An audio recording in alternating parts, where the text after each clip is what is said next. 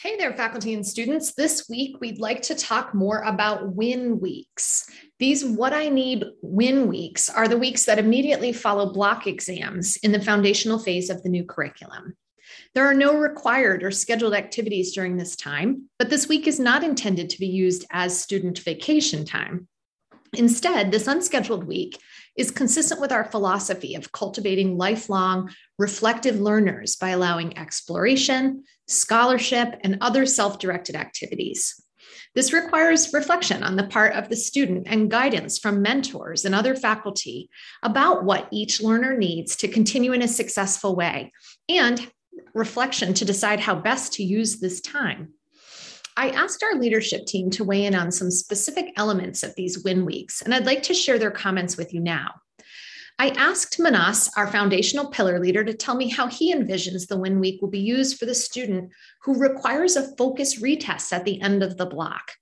And he says the students will need to work with block directors and the Center for Academic Achievement to identify and retest for content within the block that they have struggled with. They should be utilizing resources that would most effectively, over a short period of time, help them to demonstrate competence in such areas. While the effort would be mostly made during the win week, the process of identifying these areas of weakness or struggle for students really should be initiated early on and continue through the block. What resources will they use to identify their areas of struggle? Well, they certainly need to work in consultation with the block leaders, but also have access to the CAA's resources and tutors. So in a similar vein, I personally would like to add that in terms of clinical training and clinical foundational activities, there are some scenarios where the win week would come into play, although we can't schedule directly into this time. For example, if a student misses a clinical activity during the block due to illness or weather, this could potentially be made up during the corresponding win week. Similarly, if a student fails to meet expected clinical standards during a physical diagnosis or hospital sessions event, this win week time could potentially create another chance for that clinical activity. Both of these makeup activities are, of course, dependent on the availability of a learning community mentor to work with the student. And the learning community leadership may want to consider some sort of coverage schedule within houses for these win weeks if they're going to be used in this way for makeup time. The clinical activities are no longer standalone courses, but they're rather integrated into the blocks. Therefore, if an activity is missed for whatever reason, the student must utilize some sort of makeup time for that purpose before proceeding into the next block. Another aspect of clinical training and the win weeks is around our longitudinal preceptor program. Those students do have protected LPP slots. They may choose to do their LPP sessions during these win weeks. I asked Dr. Fisher, how could a third-year MD student, so a three-year MD student on our accelerated path, how could they capitalize on the win week time? And she acknowledged that the three-year MD team will discuss this as they continue their planning regarding the foundational curriculum. But we do want to make sure that this time is truly maintained for what those students need too. We don't want to schedule accelerated activities, even though they're on a compressed time scale, into this space. So just like our non-accelerated students, it should be used for academic, personal, and professional growth. And they, perhaps even more than their peers, will need this protected time. So our three-year MD candidates might choose to use this time similarly to traditional colleagues, LPP, student interest groups, community work, personal needs, remediation. Given that their time is more compressed, it might also be an opportunity for them to voluntarily explore their chosen field through augmentation experiences at their identified residency clinic. They might want to work with residents in the field, or maybe even shadow or participate in observations in the related field. A really creative three-year MD candidate might even arrange to spend one day each week in a specific clinic to help with their breadth of clinical skills. They might want to work with allied health professionals who collaborate with physicians in their chosen discipline, or perhaps build a longitudinal relationship with a community organization. It's critical that this time be owned and designed by the individual learner, just like it's true for our non-accelerated MD candidates.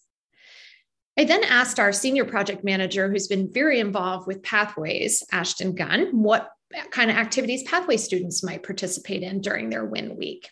And he pointed out similarly that the Pathways program is still in development, but similar to the rest of the single pass curriculum, there will be a period of topic exploration and a common core curriculum in the Pathways program, and then it branches out into student selected and focused areas of concentration. Therefore, the WIN weeks are ideal opportunities for students to embrace the mission of Pathways at different stages. Up until January of their first year, students could potentially use this time to explore and prioritize topics at their own pace, or formally and informally connect with mentors and subject matter experts to help them decide which of the pathways they want to delve into further.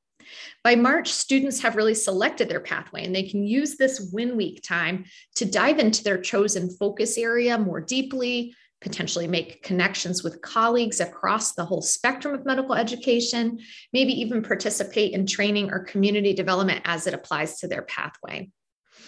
This time can be used for scholarly work, project management, accessing resources, or working with mentors and advisors, and hopefully coffee and conversation time to build that roadmap of their chosen route within the pathway.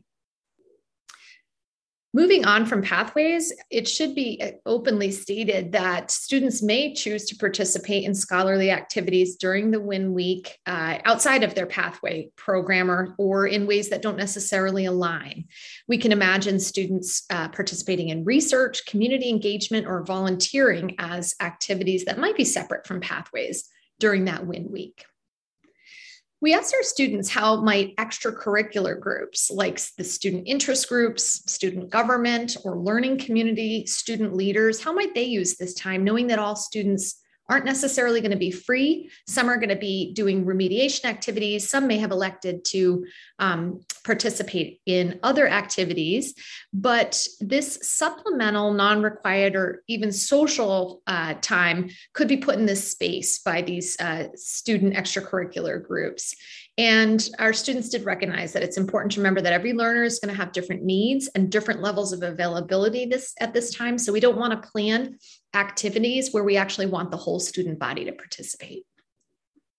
Finally, speaking of developing reflective learners who can design activities to meet their own needs, we really believe that mentoring sessions and meetings with faculty will be popular during this WIN week time.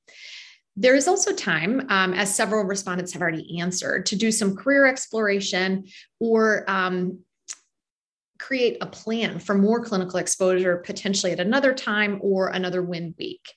So we hope in summary that this was a helpful reminder about the presence of WIN weeks in the foundational curriculum, and we hope we conveyed our vision around those WIN weeks. The WIN weeks are one step on the road to encouraging self-assessment, self-reflection, and engagement in our lifelong learners. Thanks so much and have a great weekend.